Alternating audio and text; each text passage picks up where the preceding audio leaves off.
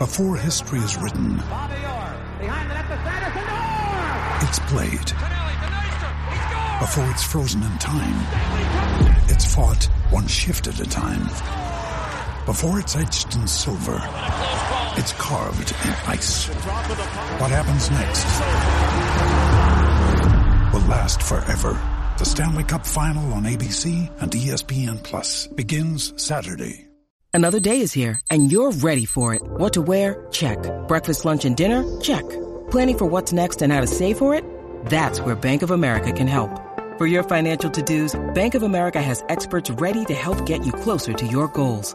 Get started at one of our local financial centers or 24/7 in our mobile banking app. Find a location near you at bankofamerica.com/talktous. What would you like the power to do?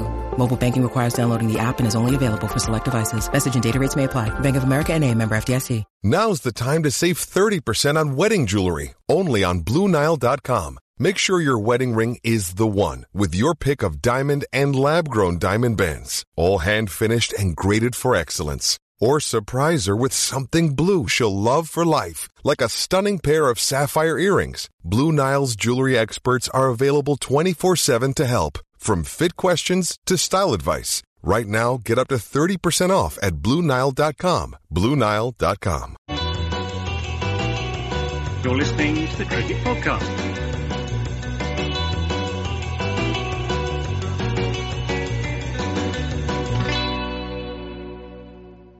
Hello everyone and welcome to the Cricket Podcast, where we have good news if you are an England fan. Finally, the batters have turned up. Johnny Bairstow, young Johnny Bairstow, or old Johnny Bairstow, middle-aged Johnny Bairstow, racks up a century. He becomes, I think, Max, the third highest number of centuries maker from England.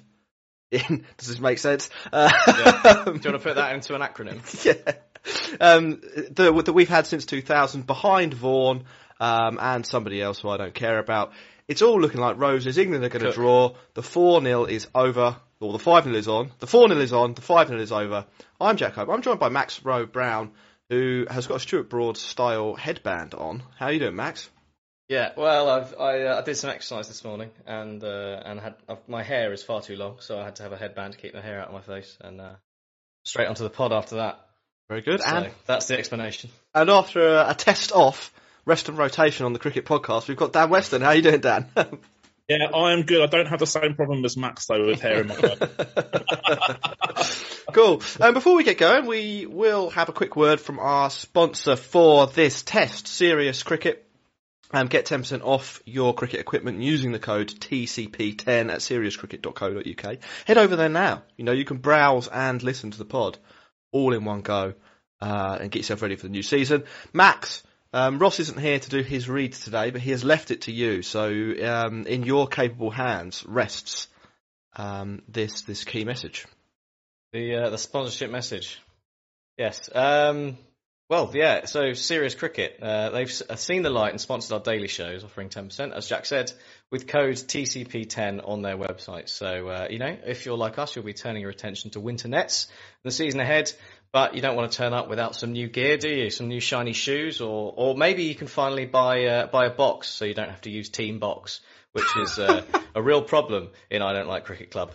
So that's something to think about. And we've had the pleasure of the Cricket Podcast affiliate cricket team, I Don't Like Cricket Club, has had the pleasure of wearing the Serious Cricket gear since we started.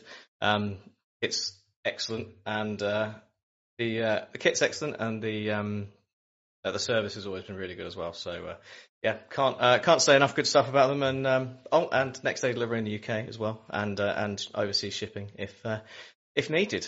And shall I move on to the other messages then? Do the message. Do the whole lot. Yeah. Like and subscribe on YouTube. Click the bell button, because that tells you what we're doing, apparently. And then head over to Instagram and Twitter at the Cricket Pod. Get in touch, ask your questions, and Patreon is patreon.com/the Cricket Pod, where you can get your questions answered, guaranteed answering of questions, IPL data, and possibly some new offerings as we start the new year, as we look to expand our Patreon, our media empire. Yeah. We had another Patreon. I'll read that out a little later in the show. I don't have it up in front of me. Someone else signed up yesterday, so that's good. Be the next person to sign up. Help run the Cricket Podcast. You're the lifeblood of what we do here. And I don't think I said it at the top of the show. We're going to talk a little bit about South Africa v India and the historic win for the Proteas, as people have been saying. It was a really good test match and a really good battle by Dean Elgar and the boys. But we'll do the Ashes first, because, as Paul Newman says in the chat, some fight from England, but too late, unfortunately. But let's talk about the fight, Max. What happened? Well, Jack, yesterday, Ross and I were on team England are going to get blown away, and you were on team Zach Crawley's going to score 100 and it's all going to be fine. We were kind of both wrong and both right at the same time, weren't we? England got completely blown away and they ended up 36 for 4. Joe Root's New Year's resolution is to not score any runs because he got a bit bored of doing that last year. Milan snaffled down the leg side and our openers can't play a straight ball properly. Left us in a little bit of a pickle. And the other thing you said yesterday was that perhaps the luck has turned. Perhaps this is the time for England to have all their luck. And I think Ben Stokes used all of it up in one go, being dropped by Pat Cummins, being bowled but not actually out as the bail wasn't removed, and that allowed him to put together a battling 50 whilst fighting off a nasty-looking side strain. And Johnny Bairstow, young middle-aged Johnny Bairstow, wonderful century for him, the first time anyone has, any English player has managed that this series, and a pretty impressive innings all around. Took the fight to the Aussies towards the end as the wickets were running out. Looked solid against Nathan Lyon as well. It was a good innings from Johnny Bairstow and very much needed to save England from what was looking like being a very, very embarrassing day out once again. And a little bit of a rearguard action from Mark Wood, who decided to pepper sixes off Pat Cummins, becoming the first person to score 3 sixes off Pat Cummins in a test innings. That's a nice accolade for him. Saw England through the day. Who'd have thought? England batted a day against Australia. 258 for 7. 2 days left, rain around. And like you say, Jack, you think draw's got to be the favourite now? Well, it is the favourite. It's the 70% favourite. But we can still mess it up, right? Yeah. Oh, well, look, there's 6 sessions to go. I reckon we're going to lose at least 1 to rain. If they can bat for 10 overs in the morning, it's almost over, isn't it? You know, that's the dream. The dream is on from an England perspective. Dan, we talk a lot about weird selections and so on, and Bairstow sort of been on that list of players that we've been curious about. Like, what is the justification for this man that keeps failing to be in the team? Has he answered us? Has he answered our strongest? Has he answered his strongest critics? You know where I'm going with this one. No, I don't know. Yes, yeah, you're going to take it back. So, I'm sorry, Bairstow. Is that where you're going? Oh, I'm not, actually. First of all, point of order, I'm not giving England credit for batting the day. They only batted 65 overs. So, I mean, I know it's like 25 They batted 5 overs yesterday. Yes, I was saying 70 total, so 65 to play. It's not full day, it's 2 sessions pretty much. So, yeah, I mean, I suppose England fans are going to take any satisfaction where they can get it, and that's what they've done with Johnny Bairstow. I mean, Twitter this morning is a blaze of comments saying, well, you know, I always back Johnny Bairstow, what a great player, and all this stuff, this complete after timing. And I don't really see it. For me, the Twitter celebrations of Bairstow is the equivalent of going mad over a footballer scoring a worldie when his team was 3-0 down, having already been relegated. But yeah, I also wanted to talk a bit about the probability distribution curves. I think we've spoken about that a bit before. And basically, if you average, say, 30 in Test cricket, you will have X% of chance of scoring 100 in a match, probably like 5% or something like that. And that will rise if you average 40, you'll have a higher percentage chance of scoring 100. Now, because a 5% event happens, it doesn't really make you any better or much better than when you started. I mean, so for example, let's say Bairstow had an expected average of 30. He might have a 5% chance of scoring a ton. Now he might have an expected average of like 32, and he might have like a 5.3% chance of scoring a ton in his next innings. So it doesn't really make any impact on whether I think a player is a good player or a bad player, or whether they answer their critics or they don't answer their critics. The only way that they can answer their critics is consistent performance, and he hasn't done that. So let's see if he can do this. We know that now that having scored an unbeaten ton, will definitely play about 3 more series. So we'll see. I was just looking at his stats on Cricket Info. I hadn't realised how much he played. He played 10 tests in 2019, 9 in 2021, averaged 18.5 and 24.4. On that trajectory, though, if he gets 33% better each year, average of 32, 33 this year, that would be good. So, Max, I'm calling it now. It's the year of Bairstow. Right. By the time he's 40, he's going to be averaging more than Don Bradman. Max, over to you. Bairstow, I mean, for the points Dan's making, which are good, and we should acknowledge that this particular innings was well played by him, particularly against Nathan Lyon. Right, he if he has a strength in Test cricket, it is spin bowling, not at Ahmedabad. No one's strength. And he punished Lyon. I think, you know, before he got on his way to 50, he scored most of his boundaries off of Nathan Lyon, and actually for once put the Australian spinner under a bit of pressure in this series. Yeah, we have to congratulate Johnny Bairstow for his 100, because he did score it, and it was a good one. It doesn't mean, as Dan says, doesn't mean we have to then go around and say, well, he scored this 100, now he's the man to fill that order, because that would be to dispense of all the evidence that we've accrued over the last 2 years, as you said. And also, I do love starting a Friday morning with discussions about probability distribution curves. That's a lovely way to start. With England, I mean, it wasn't much there for Nathan Lyon, was there? It wasn't going to be one of the more troubling days of Nathan Lyon. And those are the days where England's batsmen need to perform like that and get on top of it. A little bit like what KP said, possibly a little more measured than what KP said on Twitter, which was someone needs to batter Nathan Lyon or whatever. It might be easy for KP with what he was with his qualities against off spin. England's middle order less so. But Johnny Bairstow came in and he did do that. He got on top of him. He used his feet well. He kept the runs ticking. Scored reasonably frequent boundaries.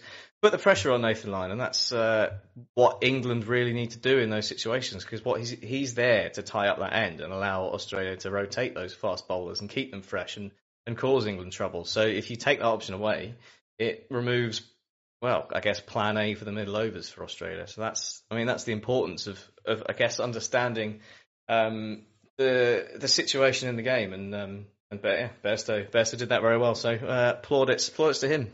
5.9 and over. Lyon went for today, 71 from 12 overs. So he did not tie that end down. That's Bessian statistics. Yes, it is. The other England batter to score runs was Ben Stokes, who's, I don't want to say a maligned figure on this tour, but people had started to question why he was there, if he was injured or not quite firing. He was definitely injured last night, but he produced the goods. 9 fours, 1 6 in a total of 66. He was dealing mainly in boundaries every one of those looked painful, didn't it? Yeah. Real grit and determination from him, isn't it, Max? Or wasn't it, Max? Yeah, well, you could see visibly the pain he was in, especially the heave-ho shots, pull shots, and the leg side. Wouldn't say swats, and I wouldn't say drives. Somewhere in between. Every time he was grimacing and pulling up, and the fact that he was not only the fact that he was able to carry on, but the fact that he was able to carry on and score 66. But it's a testament to him and his character. But we shouldn't be surprised, because if for Ben Stokes, that's what he does, isn't it? He's a fighter.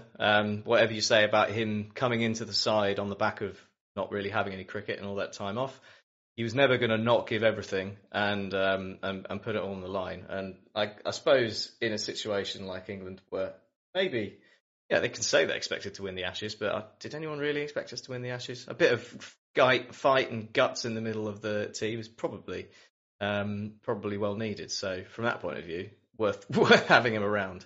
I'm surprised Australia didn't do a bit more though to try and capitalise on the fact that he was clearly struggling. They still bowled quite full a lot, which was about the only place he could hit the ball without being in pain. I'm surprised there wasn't a bit more in it, his sort of ribs and that kind of thing. Maybe Australia are bored of winning. We shouldn't discount that.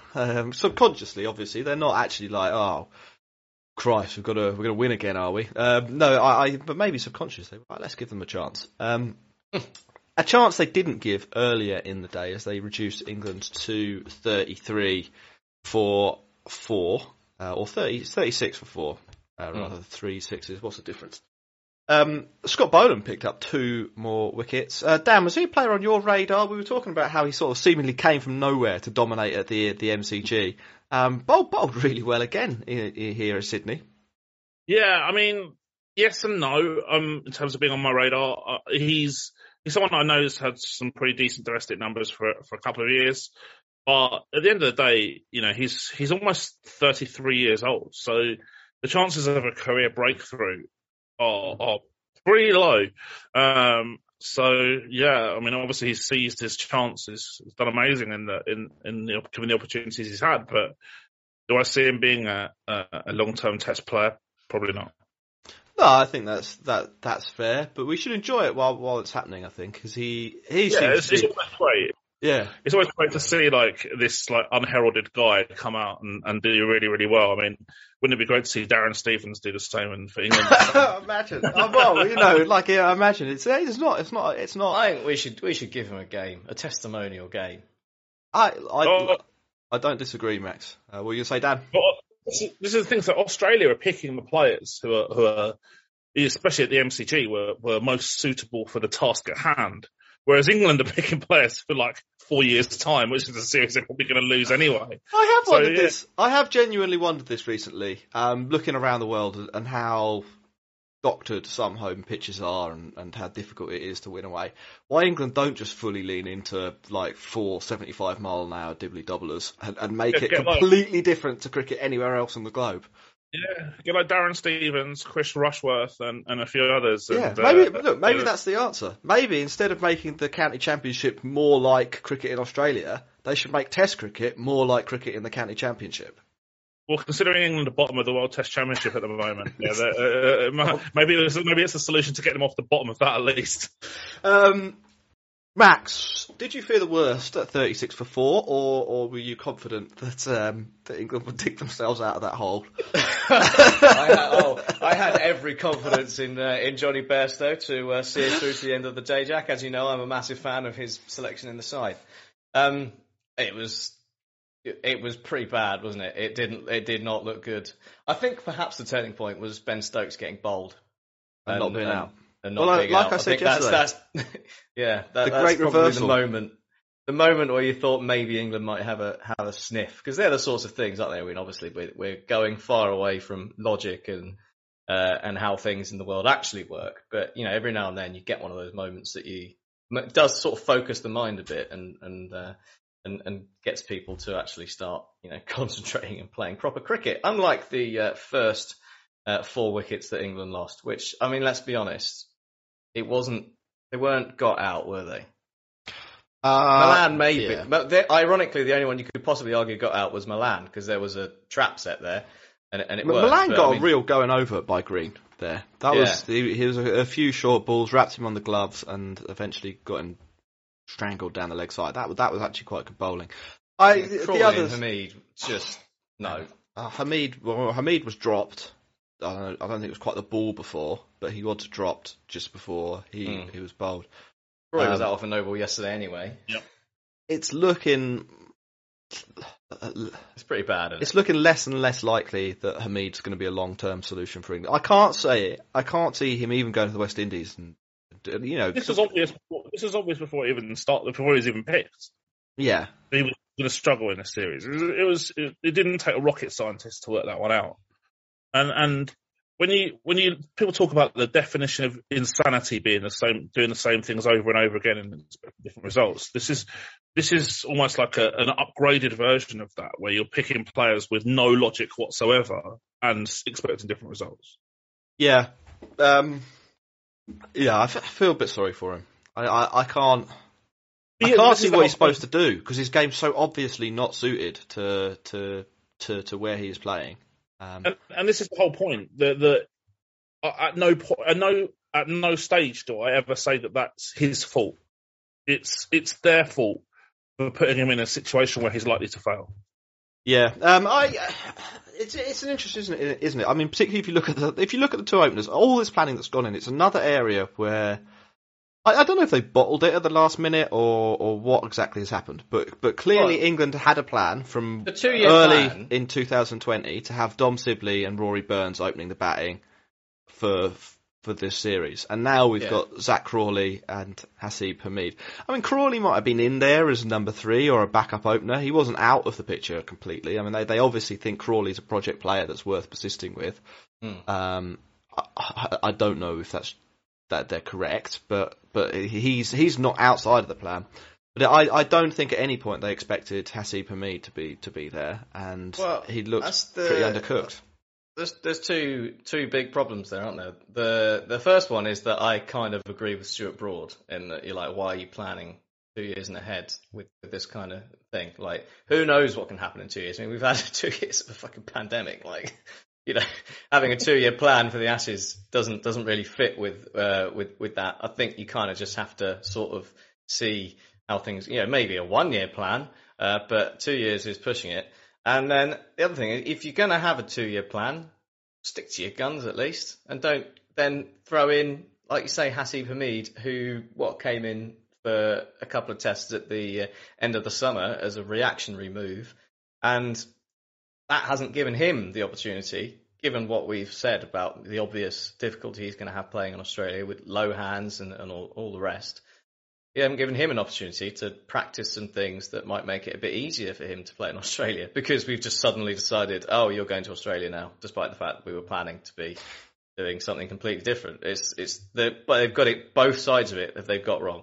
They act like planning for 2 years and then not actually following through with that plan. Although I still think the 2-year plan, Jack, was we're going to Australia with Archer and Wood, and that's it. That's the only plan. That's the whole plan. That was the plan. You're right. Archer, Wood, Stone, that would probably have been their plan. Unfortunately, you're especially with the case of the latter two, but also Archer to some degree, relying on 3 players who are extremely injury prone. Yeah, I don't disagree with any of that. I think that is all correct. I do want to take a second to talk about Stuart Broad outburst. Was it an outburst or what Stuart Broad said yesterday? Which was effectively, I'll read it out. You can just dissect loads on this trip, but first innings runs is where you live in Test cricket. We failed to deliver that. It doesn't matter what bowlers you play if you're getting bowled out for 140. That might be a bit brutal, but that's the truth in Test cricket.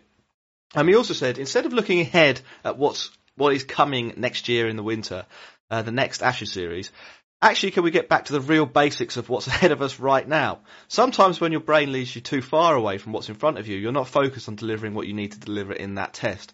We don't know what the world of cricket is going to look like in June or next November, but can we win tomorrow and the next opportunity that is in front of us? That should be the real focus for the England cricket team going forward. It's well and good planning for the Ashes or the next away Ashes, looking at the World Test Championship, but if you don't win the battle in front of you, it's irrelevant. Max, that's pretty extraordinary, isn't it, for your senior player to come out and effectively hose the whole the whole batting unit, the management. Yeah, what is this? Is he angling for the job? Maybe that's why he wants to retire. Or maybe that's where the rumours from retiring from playing are coming from. He wants to take over as coach. Did you? What did you make of that? Like I said just now, I mean, I find it hard to disagree with him. Like, they're all logical points, and Stuart Broad always struck me as a fairly, a man with his head screwed on to a certain degree, let's say, when he actually sits down and thinks about things calmly. Right? I can't disagree with him too much. I mean, obviously you have to plan ahead a bit. Like, you can't just do away with all future planning. But I can see where he's coming from with the. I mean, obviously he's got a better idea of how things are going inside the England cricket team. And obviously you have to think about actually winning the tests that you're playing, because it's obvious, isn't it? They're there, so you need to play those games and you need to win them. And if you do win them, that gives you a better platform to go on and actually plan what you want to do next, as opposed to fiddling around with everything to try and aim for some future target that's not particularly well defined. I love that he's come out and said it. I think that's excellent. He just said exactly what he thought publicly. You don't see that in any sport. They're you're media trained, and you're supposed to not say what you think. Oh well, the lads have been trying. Stuart Broad's going to be dropped for the home game against Liverpool now. It was pretty good. I mean, obviously he picked up the wickets and so on. Should we talk a little bit about what might happen in the rest of the test and where we think things might be heading? Unless anyone's got anything else from today. It did rain a lot. I just want to add to the volume about how great that was from Stuart Broad. Like, you don't see it in professional cricket, a player to say that, and it was so strong. But he's spot on. Well, that's a man who knows the management isn't going to be there next year, isn't it? It's absolutely right. And I mean, Australia did that horses for courses with Scott Boland, worked out pretty well. How about England? Like he says, try and win a few games first before you think about 4 years' time. I mean, it's just bizarre. I mean, I'm all for long-term planning, and that's kind of my role at Leicestershire to some degree. But you've got to win matches too. You have to have some form of confidence. You can't just say, okay, well, it's going to be all right in 4 years' time. Well, we've seen it's not all right in 4 years' time because they're currently. We like a football analogy, don't we? Imagine a manager coming in to take over Man United and being like, "Look, I've got this great plan where we're going to win the quadruple in 8 years." You don't think you forget to actually pick a team for the first 2 seasons and you get relegated. You're not staying in a job, are you? That's the thing. I mean, and it's a pretty smart management technique sometimes to buy you time when you talk about that long-term plan and stuff as well. Try and get patience from the directors or whatever. But it obviously hasn't worked this time at all. And I can basically, from Broad's comments, I assume that he's fully in favour of a Stevens, Rushworth, Anderson and Broad lineup for the first. That's the best match in the summer with the ball. Yeah, take that, New Zealand. Right, fellas, tomorrow. In fact, before we talk about tomorrow and go on to talk about India v South Africa, we might have to lose Max. He's got to chair a meeting at 9. What are our predictions for tomorrow? Are England going to carry on heroically batting, maybe make it to the full 90 overs so that they can say we have technically lasted a day here? Are they going to secure the draw, Max? I think we will be in a position where we have to bat for a day. A day? Yeah, I think Australia will probably finish us off reasonably quickly. And then they're going to come out and try and smash the ball all over the place for I don't know, a session, and then stick us in. Leave us 300. They're 158 behind England. I think they'll want, if they can get that down to 120, I think they'll be pretty confident that they can draw this. I think Australia will need quick wickets in the morning. And the weather forecast isn't getting any better. Like there's gonna be more overs lost. Yeah. Australia want to win this, and to win this, they've got to play aggressive cricket, and I think it could be quite exciting. Well, we will see. I think boring draw. Dan, have you got any thoughts? Well, I said before the series that the score was going to be something nil with something dependent on the weather, and I still hold with that. Really, it's the rain is going to save England. If anything saves England, it won't be their batting; it will be the rain. If they have to bat a day, I would say that the chances of them surviving it are very, very low. I've still got no confidence in this batting lineup at all. And if they're it's just rain. It's just rain is the only thing that will save England here. Well, the good news is, I've just checked this. There's a 75% chance of precipitation the whole day. So whichever hour you click at, there's a 75% chance it will be raining at that point in time. So. We've seen it's kind of squally showers. It's not necessarily consistent rain, or apart from like for a couple of hours this morning, it tends to pass over. But it does seem like there'll be a little bit more time lost from this match. I'm looking ahead to Saturday. Similar story. Quite a lot of adverse weather in the area. Max, we're going to say goodbye to you now. Are you going to put that yourself on mute and yeah, so on? And put myself on mute and leave you two to chat about the rest. See ya. With the World Chess Championship. World Chess Championship. Oh, World Chess Championship, yeah. This is my gambit. Okay, so I think that maybe like rained off matches, they should give more points for the first innings leader. Hold on, sorry. I don't think I think there are other problems with the point system besides that for the World Test Championship. I think there are no. You get kind of unfairly penalised for a draw. There's no taking into account performances away from home, that sort of thing. I think probably it should be based on the series result rather than the Test match result, because that's normally how cricket at an international at Test level is sort of organised. Did you win the series? I think you should get more points for winning the series and less on an individual Test basis. Yeah, no, those are all very fair observations as well. It just seems a bit. It shouldn't be a situation where a team can score 416 for 8 and then bowl the other team out for like 280, 290 at the same point. Yeah, because of rain. Right, let's talk about South Africa v India really quickly. We prefaced this. We did a special show for YouTube on this match after day 4, when it looked like it was going to be a bit of a thriller. I think South Africa needed 122 with quite a few wickets in the bank, but on a spicy wicket. Dan, they cruised home though, 243 for 3. How big a win do you think this is for the Proteas? Gigantic. It's absolutely unbelievable. Look at their team compared to India, the resources they've got compared to in terms of the player pool and the talent available to them. It's an unbelievable victory. This is in the same week that Bangladesh beat New Zealand as well. I mean, both results really, really good for the game of cricket. The two, I think, considerable underdogs, especially Bangladesh in that case, have gone out and beaten big teams or successful teams.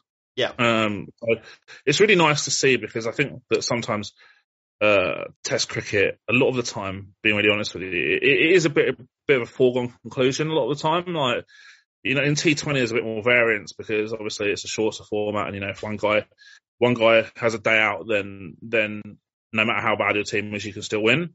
Whereas in Test cricket, that doesn't happen. The longer format will lead to truer results. So it's great, I think, that all this has happened.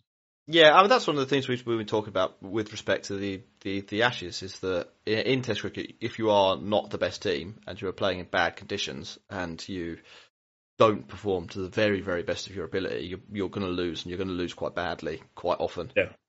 It's not people saying, the worst England team of all time. They probably aren't. They're probably just a little bit outgunned and playing away from home. And because you do get the true outcome most of the time in Test matches, that's what happens. And conversely, if you look at sort of the whole history of Test matches, there aren't that many, like really quite few massive underdog victories, like Bangladesh v New Zealand. That happens once every 20 years or something like that. Nearly. We were trying to think of sort of rough comparisons. When Sri Lanka chased 350 odd in the second innings to in South Africa. Was it Kusal Pereira got that 150 batting mainly with number 9, all numbers 9, 10 and 11. That was a pretty big outsider victory from an improbable I think probably less so than the Bangladesh one. Yeah, for sure. It's not. That's the only test I can think of in recent times that's even in the sort of ballpark in terms of what a win it was for the outsider. Maybe it would have been like a good equivalent would have been if Ireland had won that game that they bowled England out for like 80 odd. Yeah, that would have been we are talking that kind of territory. I think Dean Elgar, he finishes on 96 from 188. It was about as gritty as you'll ever see anyone be. And I think towards the end, I don't know if you caught much of this. He was really winding up Mohamed Siraj, who totally lost the plot. He's obviously getting under some of the Indian bowlers' skin. Yeah, there was a little bit of beef in this match, wasn't there, in terms of the kind of the verbals throughout the 4 or 5 days, really, and a bit of amusing sledging from Pant at some points as well. So yeah, it seems like maybe there's not that much love lost between the two teams right now.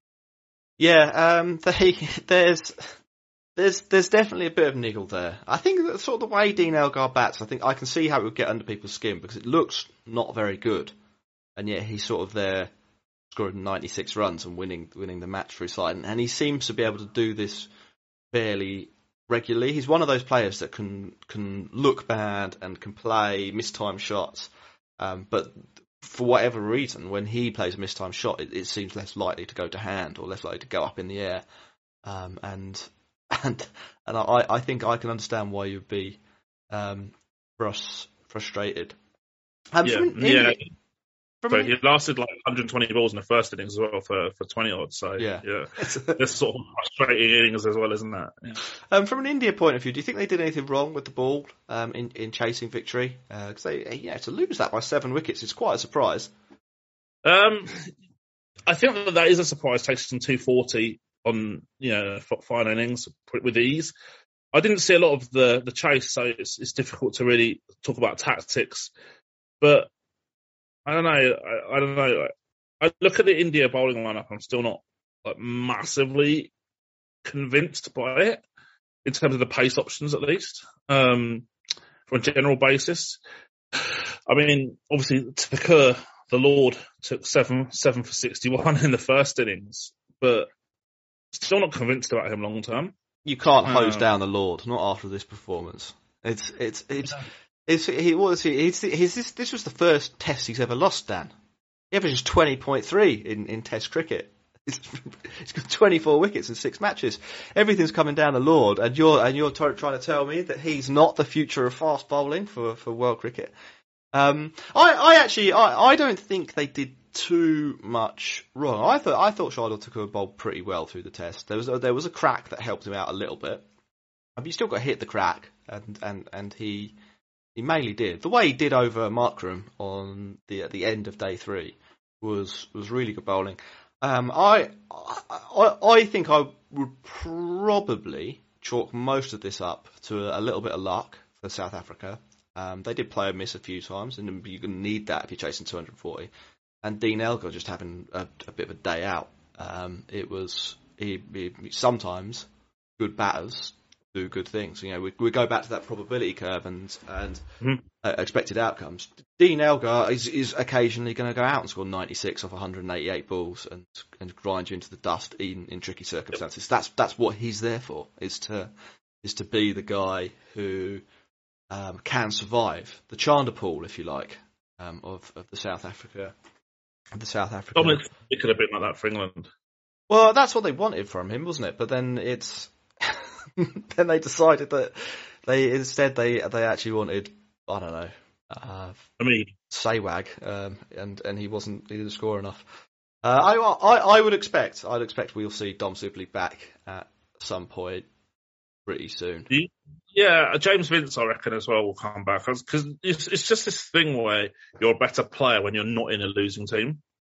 Yeah, well, that's definitely how England see it. I'm just going to have a quick look on Twitter. We had a couple of questions on Patreon, a couple on Twitter. VJ asked, how many ducks will England get this year? So do you want to play us an under-over on that now, Dan, for the year? Yeah. How many games is there? Is there less games this year? Well, there's two. There's this one, and there's one more against Australia. There's 3, I think, away in West Indies. It might be 4. Maybe that got boosted up to 4. So let's say it was 3. That's 5. 6 home tests. That's 11. And then are they off to Pakistan in November for another 3 test series, which could be 4 tests as well. So 14 matches. Yeah. That's less than 2021, which it was 19. Yeah. So we're looking at, was it 54 ducks? Just under 3 a match. So we'll go for over under 40. 40. Yeah. I'm going to take the under. I don't think they can be as bad twice. I disagree with you. And I think this is what Ashley Giles said the other day in what was a pretty difficult interview to listen to.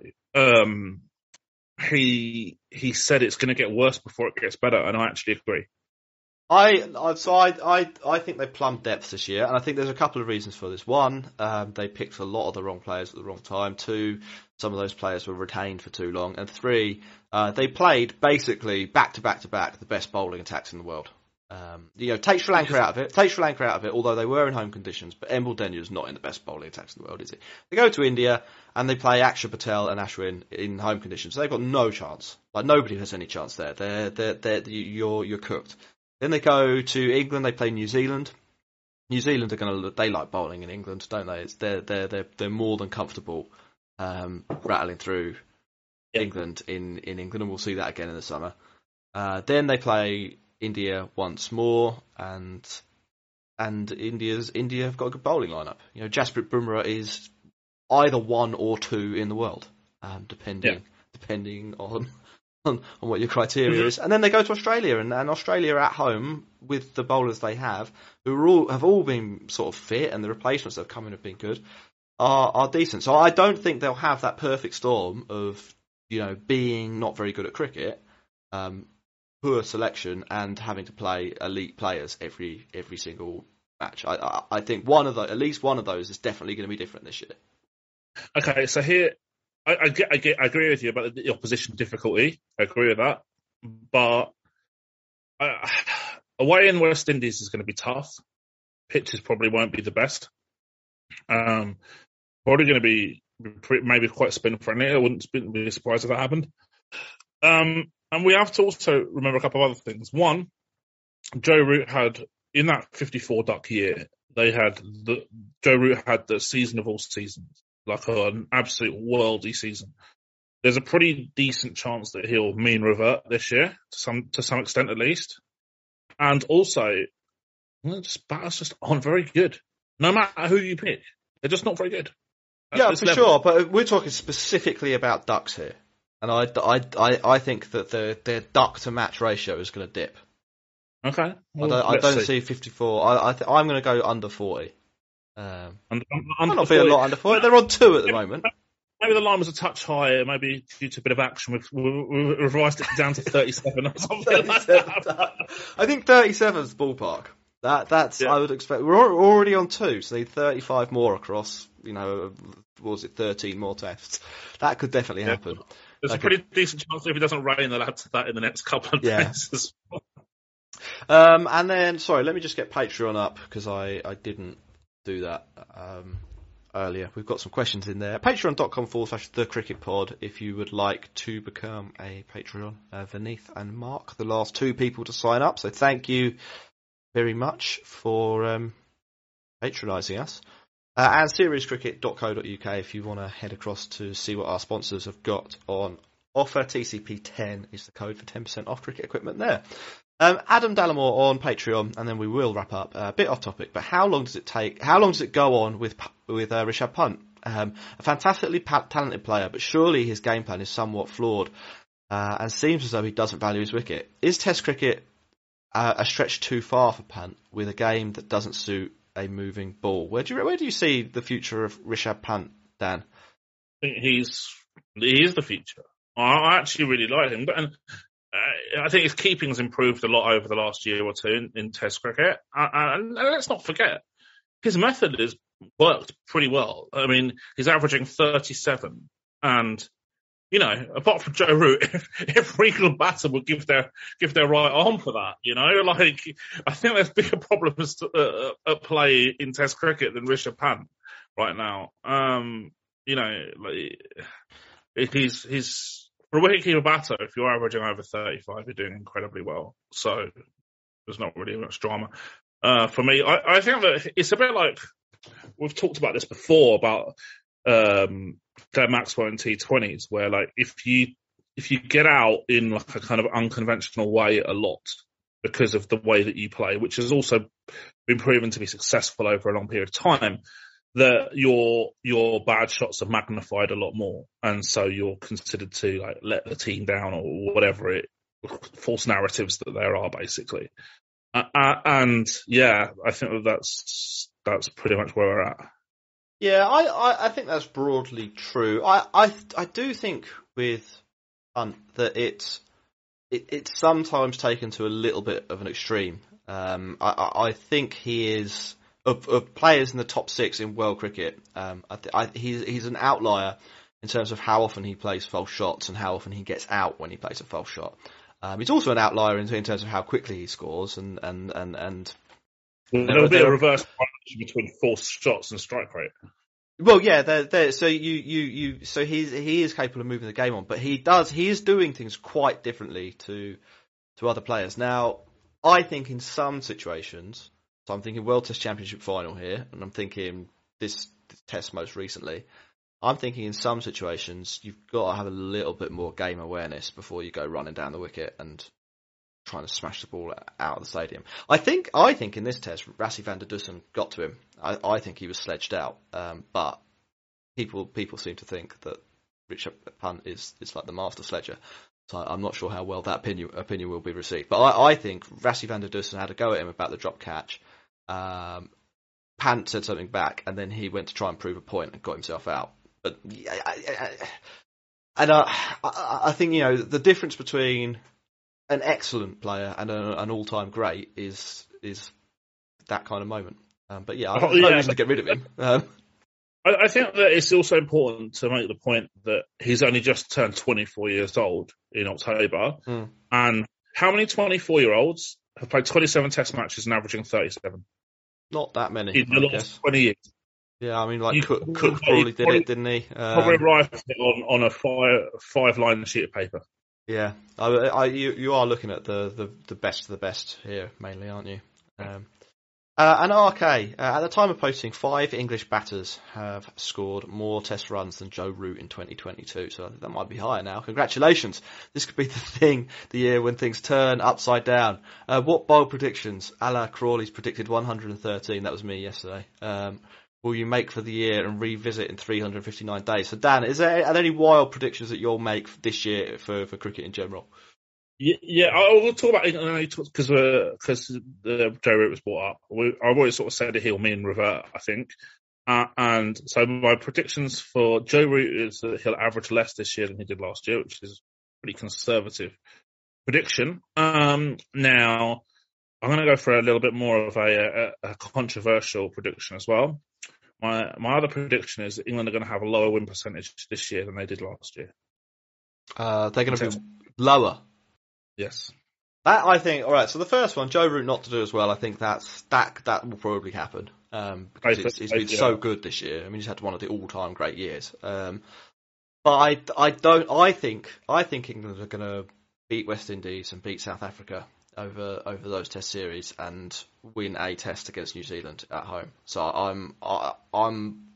I think there'll be a better team this year based on win percentage. But we'll see. Like a new manager bounce, like we do in football. Yeah, that's true. Yeah, Allardyce in and stave off relegation to the B League. Finally, I'll just read out Rajat's super chat. Hey guys, Bairstow played very well. Counter attack. This kind of fight was all that we expected from England. Hope this continues. England's still behind the Test. Yeah, I think we can echo that. We're going to wrap up now. With just one more reminder, Serious Cricket are sponsoring this show, TCP10, for 10% off cricket equipment there. Now we've wrapped up. In the show notes, just go down into the show notes and click the link to do that. Thanks for coming on, Dan, and I'll see you later. Bye. Cheers, Dan. Sports Social Podcast Network. Hey guys, it is Ryan. I'm not sure if you know this about me, but I'm a bit of a fun fanatic when I can. I like to work, but I like fun too. It's a thing. And now the truth is out there. I can tell you about my favorite place to have fun. Chumba Casino. They have hundreds of social casino style games to choose from with new games released each week. You can play for free anytime, anywhere. And each day brings a new chance to collect daily bonuses. So join me in the fun. Sign up now at ChumbaCasino.com. No purchase necessary. VGW Group. Void where prohibited by law. See terms and conditions. 18+.